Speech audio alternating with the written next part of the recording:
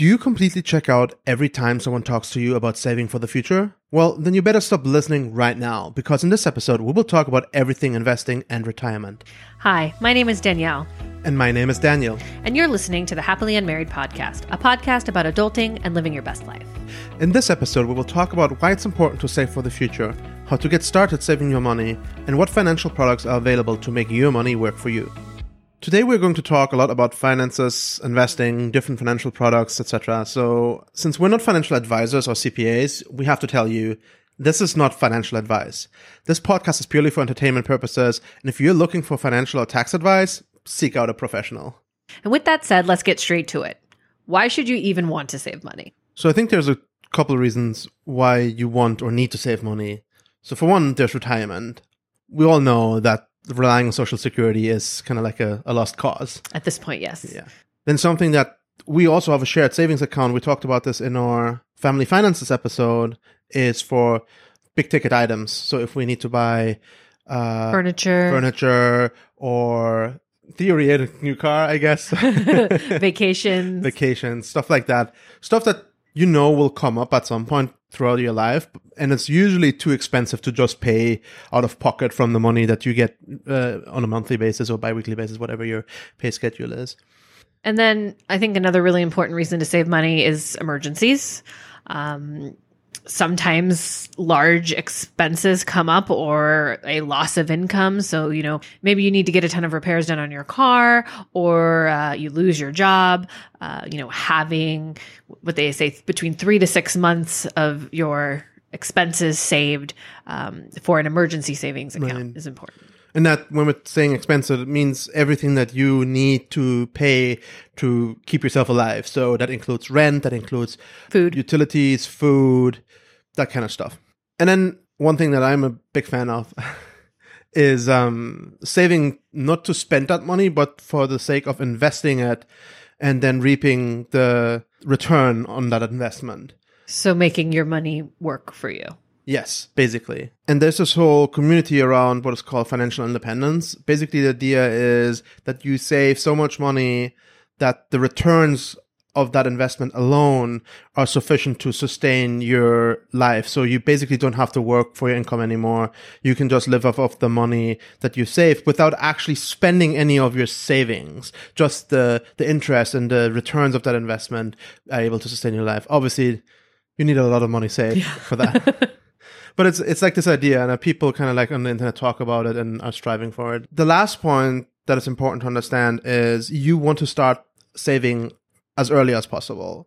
Ideally, your first paycheck, you want to put that in an investment account. The reason for this is that over time, your savings, your investments will grow. To visualize what that means is at an 8% return of investment, which is a reasonable number if we're talking about investing in an index fund in the stock market. If you invest $1,000, you can expect that money over 30 years at an 8% return of investment to grow to $10,000, like tenfold. That's amazing. That's crazy.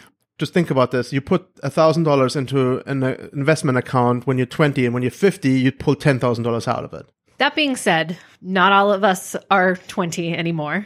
And if you didn't start saving when you're 20, that's okay. You still have time. I didn't significantly start saving for my retirement until I was 30, which is why we're going to kind of go over what those options are. Because even if you feel like you've already missed the boat, it's not too late and you should start now. Did you know that you can listen to this podcast on YouTube, iTunes, Spotify, Google Play Music, and even on our website? Just search for Happily Unmarried Podcast and don't forget to subscribe. So one thing that people struggle when we're talking about saving money is how to square that with debt that they might already have. And most of us have one form or another of debt. So should you be paying off your debt first, or should you be saving your money first? And what rules can you apply to make that decision? Okay, well, I think we're in agreement that the first rule should be, before you start saving, that you pay off your high interest debt. So what is high interest debt? Like your credit card debt. We're not talking about student loan debt. Student loan is at a very low interest rate typically. At least mine was. Hope it still is. But credit card debt can be upwards of 10% or higher. Like easily 20, 22, 26%. So when looking at this, we mentioned the 8% return of investment in an investment account, in an index fund in the stock market.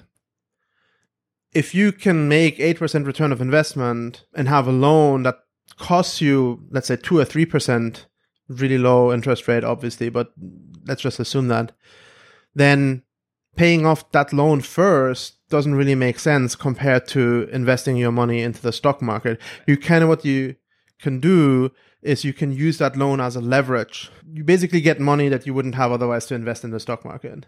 Obviously, there's risk with that, right? There's no guarantee that you will get an 8% return of investment, but there's a guarantee that you will have to pay your interest. Right. And there's another interesting tidbit here, especially if we're talking about a mortgage. If the loan that you have is a mortgage, then typically you can deduct your mortgage interest from your taxes. The actual amount of mortgage interest that you pay will be lower than that number because you save on taxes in the end. And then another interesting thing when talking about debt and saving money is principal payment. That is the amount of money that you pay towards a loan that reduces your loan balance versus just interest. You can think of that as saving. Effectively, what you're doing is you're putting money somewhere into an account. The fact that this account happens to be at a negative balance right now isn't really relevant for thinking about this, right? When you put it on a balance sheet, it will still increase your balance, right? Principal payments increases your net worth. All right. Now that we have talked about the reasons why you should save money, let's jump into the different types of savings options that you have, starting one with the, I think, oldest way to save money, which is in your mattress. Mattress money that you hide in a cupboard in case of the apocalypse, which I'm sure it will be of a lot of use in the apocalypse. It is easily accessible. You know where to find it. You can get it quickly, but it can also be lost. I have a friend who had a neighbor who passed away, and when they went through his home to clean it out and get it ready to be sold, they found bundles and bundles and bundles of cash everywhere. Was that the Breaking Bad guy? No. And like in the basement, like some of the cash was ruined. Like there was like a flood. So you can lose it. It can get ruined. It can get stolen. Yeah. So that's definitely a risk. And then obviously you're not making money off of this money. There's no interest here. There's no return of investment. Right. And in fact, inflation will just like eat away at it over time. The second type of savings would be your standard, checking or savings account. We all, I think, already have these, at least a checking account. So I think we're all pretty familiar with it. You don't get a significant ROI when it comes to a checking account, period. Savings accounts, occasionally, we do have a bank that we use that has what I guess would be considered a high interest savings account. That's Ally Bank. It's an online bank. But that money is generally FDIC assured, and it is a good way to keep an emergency fund. So if you need to quickly access that money for an emergency, it's more accessible than money that you might have invested. And just to be clear, FDIC insured means if the bank that you have your money with, if they go insolvent, if they go bankrupt and they can't pay you your money back that you have in their account, FDIC insurance is basically the government stepping in and giving you your money back if that happens. So this money is safe. You can't lose it, even if the bank that you have it with goes bankrupt. Most commonly used checking accounts and savings accounts are FDIC insured. There are some high-yield savings accounts that are not FDIC insured. So always look at the fine print below and see if it is FDIC insured or not. So another common type of saving is retirement savings. And while you can really use any savings for your retirement, there are certain benefits of having specific retirement accounts. The federal government provides certain tax benefits for retirement investment accounts. So the most commonly used ones that you may have heard of or are hopefully also using right now, if not, you might want to start using them after you listen to this episode, is a 401k and an IRA. The benefit of these types of accounts is that you don't have to pay any income tax on contributions to those accounts up to a certain annual limit. For 401ks, that's typically $19,000 per year, and for an IRA, that's typically $6,000 a year, at least at the time of recording this episode right now. And also, when we're talking about retirement savings accounts, there is a difference between the IRA and the 401k in that 401k is an employer provided account. So the first thing that you should do if you don't know already is check to see if your employer offers a 401k. Okay. This is the easiest way to put money into a retirement account. Your employer takes it right out of your check pre-tax and puts it into the investment account. And many companies will match up to a certain percentage over a certain period of time. So that's basically free money. Yeah. So the matching is not all employers offer this, but for those that do, this is literally free money. So for every dollar that you invest into your 401k, your employer might match that with 50 cents, 25 cents, whatever their matching ratio is. The tax benefits that these accounts provide, they come at a cost. So the cost in this case is that the money that you put into the account has to stay in that account until a certain age limit. There are some exceptions to that, but generally that is true. These accounts are designed so that you will keep your money in there for a long period of time. In exchange, you get those tax benefits that we talked about before. Another interesting thing, and we'll go into a little bit more detail later about why this is important.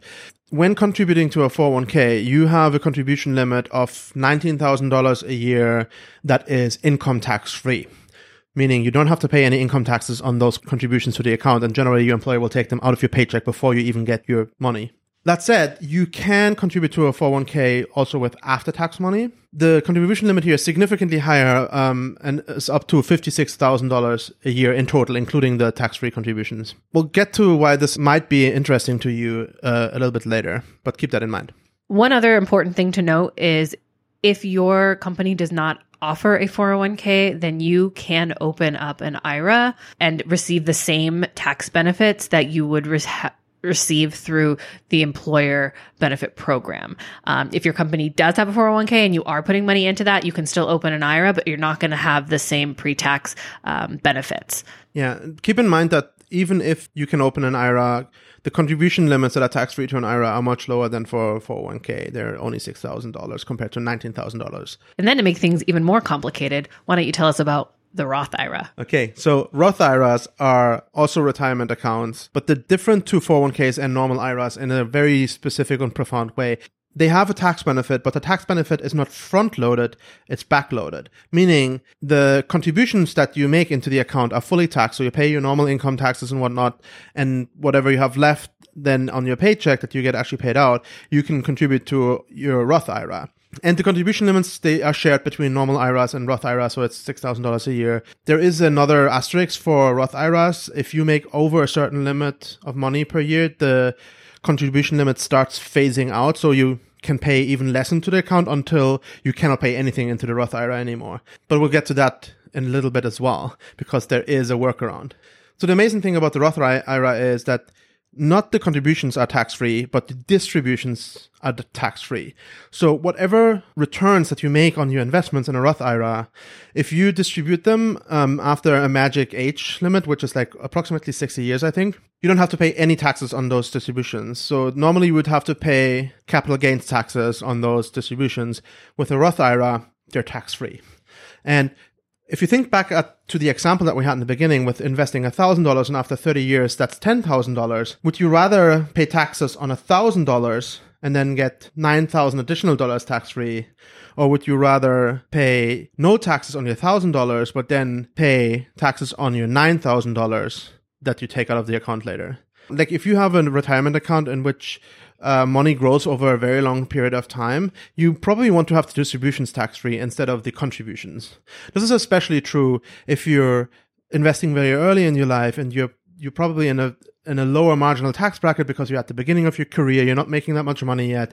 So the contributions that are being taxed are taxed at a relatively low rate. But later in your life, when you're like very established, have a good career, make a lot of money, hopefully, then the tax bracket for your capital gains will be significantly higher. So it makes a lot of sense for people that expect large career growth to go that path. But even for average Joe, if the money sits in that account for a very long time, 20, 30, 40 years, it absolutely makes sense. Let's get back to the 401k after tax contributions that we talked about earlier. You might ask yourself, why would I? I'm already putting money in pre-tax. Why would I want to then put more in post-tax? Especially because the after-tax contributions, there is no tax benefit anymore. You might as well just put them in a completely normal investment account, and then you're not subject to those same limitations potentially or restrictions that your 401k might impose on you. Right. The reason why you might want to do this is the following. If and only if your employer offers a specific version of the 401k, and not all employers offer this, but specifically what you need to have is your employer needs to allow after-tax contributions to 401k and needs to allow in-service distributions. What this means is your employer doesn't actually maintain this account for you. So your employer will partner with some financial service provider, third party, that actually provides your 401k account. And if that third-party financial service provider also offers a Roth IRA and offers the ability to transfer money from your 401k to your Roth IRA, then what you can do is you can transfer all the after-tax contributions on a regular basis.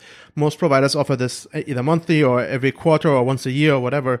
You can move all of these contributions to the Roth IRA. And what happens now is that all these investments that you've made suddenly grow tax-free. All the distributions that you take from them after the magical age cutoff, you can get without having to pay taxes for it. So this is a little trick that not everybody's aware of, and it's a little complicated to execute. But if you figure out how to do it and you have the money to do it, this can save you a lot of money over a long period of time. So this is called the Roth IRA Mega Backdoor. I don't know who comes up with these names, but that's what, if you Google for this, you will find all the information that you need. Follow us on social media to get a peek behind the scenes. We are at Unmarried Media on Facebook, Twitter, and Instagram. Okay, and so the last type of savings that we are going to talk about here are just traditional investments. Right, and we want to explore a little bit what the financial products are that are generally available that you can use to invest your money. But before we dive too deep, we want to briefly establish some fundamental understanding and concepts around investments, specifically liquidity. That is a term that you may or may not have heard before in relation to financial products. What this means really is how easy it is to get your money back after you bought some financial product or some investment. For example, for retirement accounts, the liquidity is very low because you can only get the money out with some asterisks when you reach the age threshold of 60 or whatever it is. Whereas when standard investment account, say your money's in stocks, you could sell your stocks and within a matter of a few days, you can have that money in hand. Right. So it's far more liquid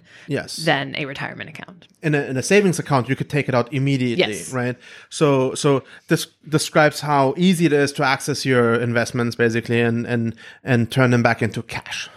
Quick question though. When it comes to assets that are not liquid, would that also include things like you've invested, you bought a home or you've invested in somebody's business? Yes, that is absolutely correct. So it takes weeks or months to sell a home. So even if you decide today you want to turn your home into cash, it'll take a long time for you to be actually able to get that cash out of it. And obviously there's a big effort around that and you need to move out and whatever. So it's like real estate is a real low liquidity asset. So I think one of the first very common investment types that people use that we want to talk about are CDs. A CD is a certificate of deposit. Basically what this means is you take a certain amount of money, you bring it to your bank, you sign some paperwork, and then starts paying you interest at a regular interval until a certain maturity date was reached, at which point you get your money back and the bank stops paying you money for your investment. And typically with CDs, this whole holding onto your money for a certain period of time. So I actually had a CD once when I was, I think maybe like 18. It was my first kind of foray into saving money. But I believe, and correct me if I'm wrong, that you get a higher interest rate than your standard savings account. CDs generally have a higher interest rate than your average saving accounts, especially CDs that have longer maturity dates. Yeah, the longer they hold 6, on. 12, 24 months, 5 years. That said, though, and this is kind of like, I think why CDs may have fallen out of favor for a lot of people in the last couple of years. There's two major things. Your money becomes really illiquid if it's in a long-term CD. So you pay a high price in terms of liquidity for the higher interest rates. And in addition to that, the interest rates that even long-term CDs are not competitive with high interest yield savings accounts. They're generally like 1 to 2%, and the high yield savings accounts that you get at a lot of online banks and whatnot, they generally pay more than 2% without having any liquidity sacrifices. So you can put your money in and take it out any day without any implications other than that you don't get the interest for it anymore, obviously. Right. One benefit of CDs, however, and compared to a lot of other of the investment products, is that they are FDIC insured. Again, if the bank goes bankrupt, You still have you still keep your money. So I think a CD is pretty low risk. Other than losing the liquidity for a period of time, it's pretty low risk when you're looking. Yeah, so when we're looking at the risk factor, they're pretty straightforward. That said, FDIC insured high interest or high yield savings accounts are also pretty low risk. Yeah. And they provide better interest generally. And they're liquid. Yes. So the next type of investment is, I think, what most of us typically associate with the word investment, and that's stocks, investing your money in stocks. So what are stocks? A stock fundamentally is a share in a company. So when you buy a company stock, what that means is you buy a share of that company. And So you own a piece of that company. yeah, you don't own a specific door or a specific brick, Right. but you own a slice of the business as an abstract concept. So what this means is generally two things. It depends a little bit on the details, but generally what this means is you own a right to the distributions of that company. So if the company pays dividends or the value of the company rises, you own this additional value, or you have a right to those distributions, to those dividends. The other thing that owning a share in a company allows you to do, and this is very interesting, I think, a lot of people don't really make use of this, but since you are a shareholder, you now have voting rights. So when the company makes big decisions, basically appointing a new member of the board or changing something about how the company is structured, generally the shareholders have to be asked. Is it all shareholders or only those who own a certain percentage? It is all shareholders that have voting right stock. So some companies have different classes of stock, and certain share types are non-voting shares, so you don't get any voting rights with those shares, and they are generally on the stock market a little bit cheaper. But then there's always also voting shares that allow you to vote in these shareholder meetings.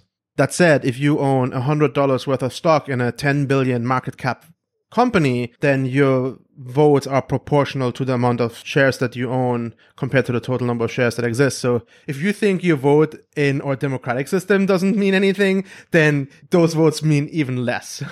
One great benefit of stocks, however, is while they have a really good return of investment in general, depending on what specifics you buy, but we're going to get into this a little bit later, they're also very liquid. As long as there's a trading day and a stock market, you can go and buy and sell your stocks very easily. But on the other hand, and I think this is one of the reasons why a lot of people are afraid of the stock market, is that it does carry a risk. And the value of the stock that you own is really based on the company's performance. Right. The company's performance and how the economy is doing in general. What you see a lot when you invest into the stock market, especially if you buy individual stocks, is a lot of the stocks will move in very similar patterns. Right, where sometimes a specific company will break out up or break out down. But in general, a lot of the companies, the movements are very similar to each other. This is just because the market value of a lot of these companies is driven by the overall economic situation. Right, and so they're all subject to the same economic situation, so they will move very similarly.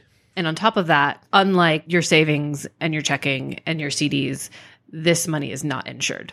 Right. So if you buy a company and that company goes bust tomorrow, then your money is gone. Your money.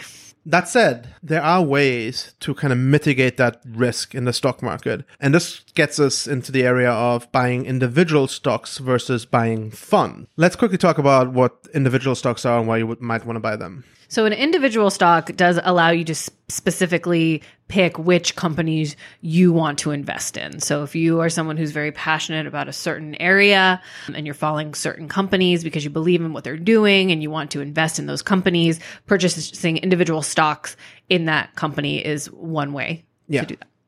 Yeah, that's a perfect example. That being said, we've already talked about how stocks carry a risk. If you were to then take all your money and invest that into one stock, that's an even greater risk. Yeah, that's absolutely true.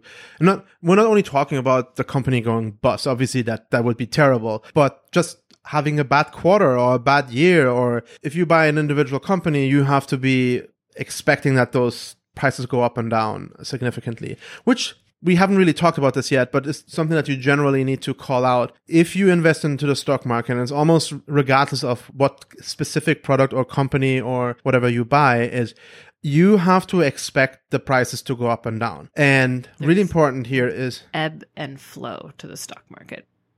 So long term, you can expect, at least if you buy something like an index fund, and we'll get to that in a second, you can expect your money to grow. Short term, however, you have to be willing to see your money go or your investment go up and down. And really important here is to not freak out. If you can't deal with losing 10%, 20%, maybe even of your investment in any specific year, then investing in stock is probably not the right choice for you. You have to have the mental and emotional stability to be able to deal with your investment going up and down in value. Yeah. You also don't need to look at your investments every day if you're that kind of person. So the best way to invest in the stock market is to treat it like a retirement account where you buy assets and then you just let them sit there for the next 30 years. So one way to mitigate the risk of stocks is to not buy individual stocks, but to sort of say buy a bouquet of different stocks. So the idea is if you spread out your investments across lots of different companies, then the performance of any individual company will not impact you as much. And you could go and just select 100 different companies and then buy a little bit of stock in each of them, which would be a nuisance and will cost way too much in transaction fees and whatever. So instead, there's a financial product which does this for us, and it's called a fund. When you buy a fund, you basically buy shares in lots of different companies, depending on the composition of the fund. So every fund has a different composition. They buy different specific financial products. By buying a fund, you basically buy a basket of stocks. And so some funds, for example, target a specific market segment. So it could be large cap international companies, or could be a thematic fund. For example, they could only invest in renewable energies. Or tech. Or in commodities. And so what that does, essentially, funds have a much lower risk than buying individual stocks because you buy a broad selection of different companies instead of just individual companies. And we mentioned this number before earlier, but one such fund that you could buy are index funds. They index specific overall markets. You might have heard of the S&P 500. And talking about the S&P 500 specifically, so any given year, the S&P 500 may have gone up 5% or gone down 5%. But over the last 90 years, on average, annually, the return of investment was over 9% for the S&P 500. So if you buy an S&P 500 index fund, you can expect to approximately get that amount of return of investment if you're looking at very large timeframes over decades versus individual years. Okay, so now that everyone understands stocks. Well, I hope so. Teach me about bonds. So bonds are basically a little bit like reverse loans. So instead of borrowing money from somebody, you are loaning somebody money through a bond. The way that this works is a bond is issued by a bond issuer, and typically these are either companies or governments, could be federal governments, state governments, international governments, and they issue a certain number of certificates at a certain price and with the promise to pay you a certain interest rate. So if you go and buy a bond certificate, you pay your principal payment to the issuer, you get the bond certificate, and that issuer will now pay you an annual percentage as for you return of investment. From their perspective, it's them paying interest for the money that you have given them. And then bonds also have what's called a maturity date when that date is reached. So that's very similar to CDs in that regard. You get your original principal back again, and the issuer stops paying you interest. Right. But it's my understanding that bonds are much higher risk and generally have a lower ROI. So why would somebody want to invest in bonds over, say, stocks? So I don't think the notion that they're generally higher risk is true.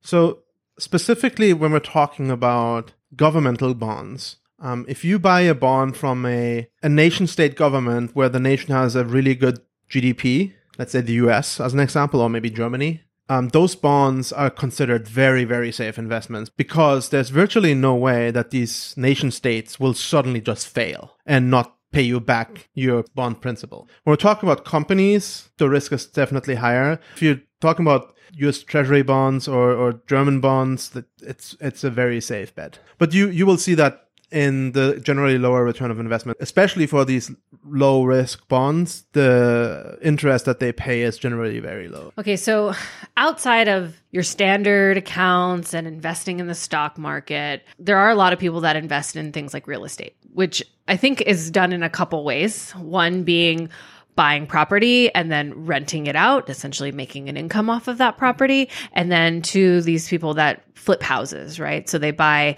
a house at a low value, fix it up, and then sell it at a higher value to make a profit in a short period of time. Yeah, I think there's one other important way that people invest into the real estate market. It's related to the first one, but it's kind of combining home ownership with renting out property. It's generally called house hacking. And the idea is that you buy a multi-unit property, so like with 2 or 3 apartments, a house with 2 or 3 apartments, or a duplex or something like that. And you move into one of the units yourself and you rent out the other units. What this allows you to do is, for one, a certain percentage of your home is rented out and is generating cash for you. But because you are also living in that building, you get all the tax and credit benefits that come with primary home ownership. Versus having a income home. Yeah, so if you just buy a property that you do not live in and rent it out, you generally get worse interest rates from banks. You do not get any tax credit on your interest that you pay. If you live in one of the units of a multi-unit property, I think there's a limit of 4 units, but then you get all of these benefits while also having basically your tenants pay your mortgage. Right. The goal of any property investment, and this is important, is to be cash flow positive. So you really only want to make an investment into property if the monthly rental income that you can generate exceeds what you have to pay in terms of mortgage interest. Mortgage principal is like saving, so it's not a cost. And then another way to invest money, and we're just going to quickly mention it for completeness sake, are commodities. So you could buy gold or crude oil or certificates for those things. So you don't have to actually... You mean I don't have to have a place tanker in your backyard? Or like gold bricks in the basement? Although there are still people that actually buy physical gold because they like the idea. It has a reputation of being very resilient in times of crisis and whatnot. Visit happyunmarried.media/support to learn how you can support our podcast. When we're talking about investing, we do have to briefly talk about taxes. You'll like this, though, because... I don't think I'll like anything that has to do with taxes. The tax that most people know is income tax. That is the amount of tax that you pay to the federal government and potentially also to your state government based on the amount of money that you make on your paychecks. And this is a progressive tax system, so meaning if you make more money, you have to pay more in taxes. You should. Right. If you look at the different tax brackets, you will see that the tax brackets generally, they grow pretty quickly. Your marginal tax bracket, which is the tax bracket at the highest rate that you reach, can easily be 20-30% depending on the income that you make. Now, if we're talking about investments, when you sell investments, you also have to pay taxes. But only the gains of those sales are taxed. And then they're also not taxed as income, they're taxed as capital gains. And there's a different tax progression, there are different tax brackets, and basically the amount of taxes that you have to pay for those capital gains is different, and it's generally lower. Let's say we invest $1,000, and after a year, we sell whatever we invested in stock, for example, and we make $1,100 in return. So now we paid $1,000, and when we sell, we get $1,100. Our capital gains are $100, correct. So when we sell the stock, we pay capital gains taxes on $100 of capital gains. And depending on your tax bracket, capital gains taxes are either 10%, 15%, or 20%, at least as of now when we record this in 2019. And so most people will probably only have to pay 10% in capital gains taxes. So while your income is taxed at maybe like 20%, your capital gains are only taxed at 10%. So you actually have to pay significantly less. So that's why capital gains taxes are not as bad as income taxes generally. But another interesting thing is, which makes it attractive to invest into higher risk assets like the stock market. When you sell assets that you made a loss on, you can actually deduct those losses up to a limit of $3,000 per year from your taxes. Let's say I buy stock for $10,000 and whatever company it is doesn't perform very well and the stock goes down in value, and when I sell it a couple of years later, it's only worth $7,000. So now I've realized $3,000 in losses. These $3,000 I can completely deduct from my taxes, basically meaning if I'm paying 30% in income tax, I can deduct $3,000 from that, meaning the federal government actually gives me back $1,000 of my $3,000 in losses. So I actually only lost $2,000, which makes it more attractive to invest into higher risk assets. And one strategy that I personally use is, and again, this is not financial advice, please go to a professional, but what you can do is if you have a broad portfolio of different assets and every year you look at which assets went up in value, which assets went down in value, and you identify exactly $3,000 in losses that you can realize, it's called loss harvesting, where you basically can deduct those losses from your income taxes. So you sell the $3,000 in lost stock. Yes. And then deduct it from your taxes. Yes. So I realized those losses to be able to deduct them from my taxes. Talking about higher risk assets, we want to call out one important difference, especially because if you are not aware of this, you may make a mistake that could cost you all of your money. That is differentiating between an investment and a speculation or a speculative investment. So I think the first example of speculation is kind of a buzzword that we all hear about. And that's, oh man, you should be invested in Bitcoin. Oh, cryptocurrency, that's the next big thing. And all these people who were invested, who like when Bitcoin went through the roof, made a ton of money overnight. For people who may not truly understand how cryptocurrency works, I mean, that's a volatile area to invest money in. You shouldn't look at it as an investment. Yeah. Another example would be timing the market. You want to talk a little bit about that? Yeah. So the idea behind timing the market is if you're super smart and you know something that nobody else knows, there's a line there. There's a very fine line, and it's called insider trading, and that is against the law. Yes, it's a federal crime. So there is a fine line. But let's say not you know something, but you see something in the market and how companies behave, how stock behave, and there's traders trying to analyze with technical indicators, trying to identify companies that they expect will go up or expect will go down.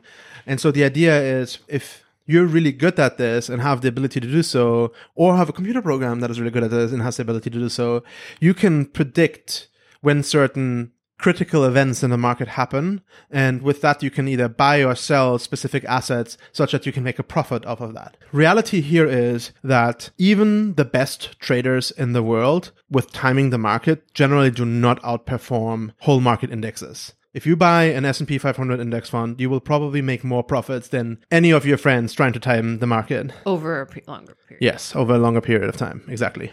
Okay, and then the last example here is angel investing. And I think many people are familiar with this.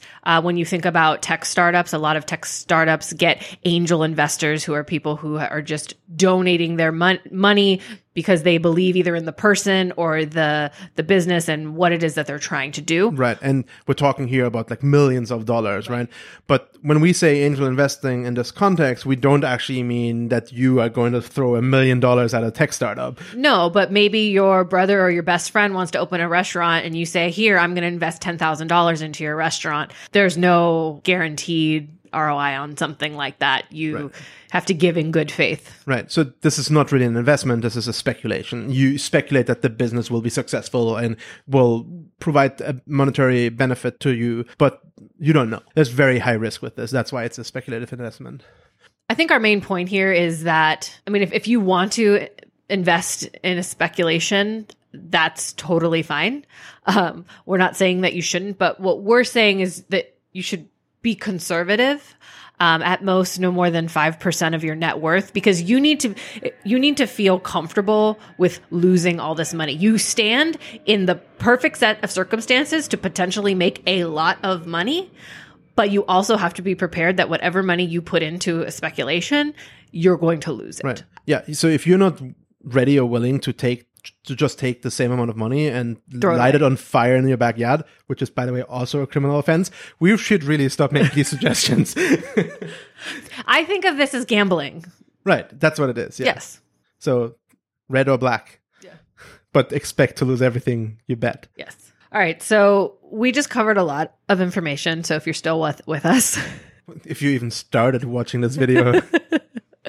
we're going to boil it down to kind of the main points here, what we want you to take away from today's episode. Starting with number one, if we're not clear in making this point, you need to save money.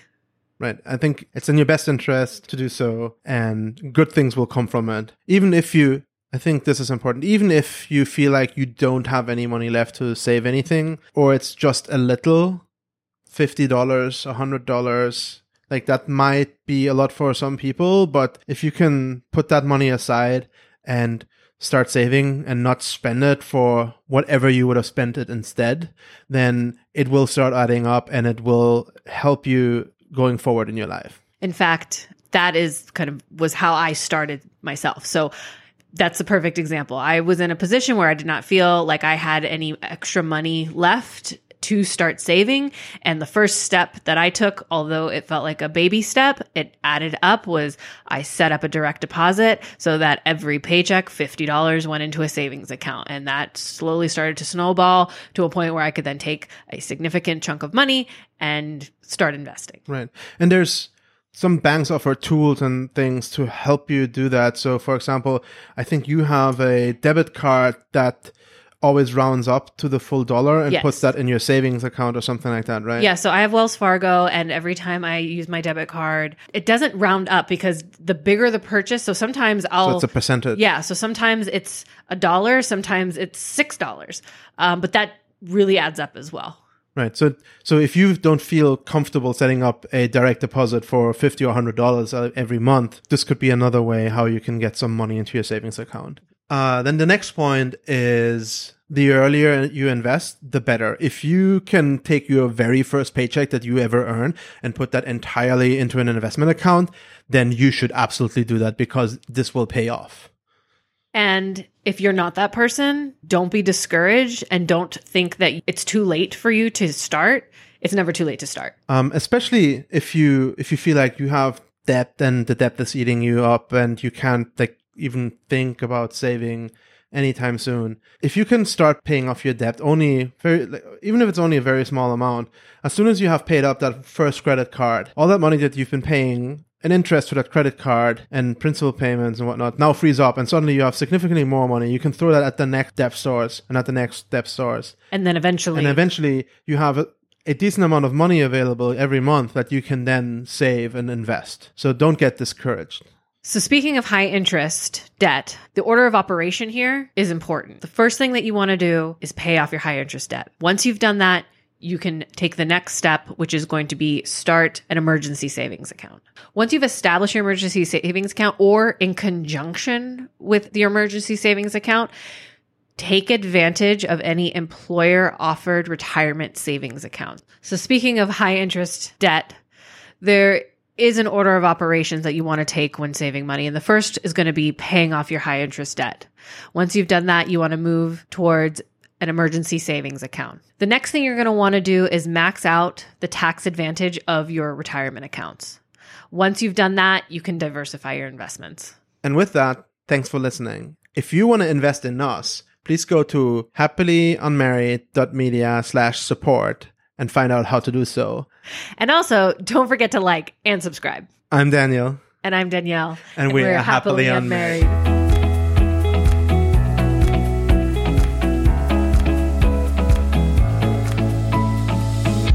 You better stop listening right now.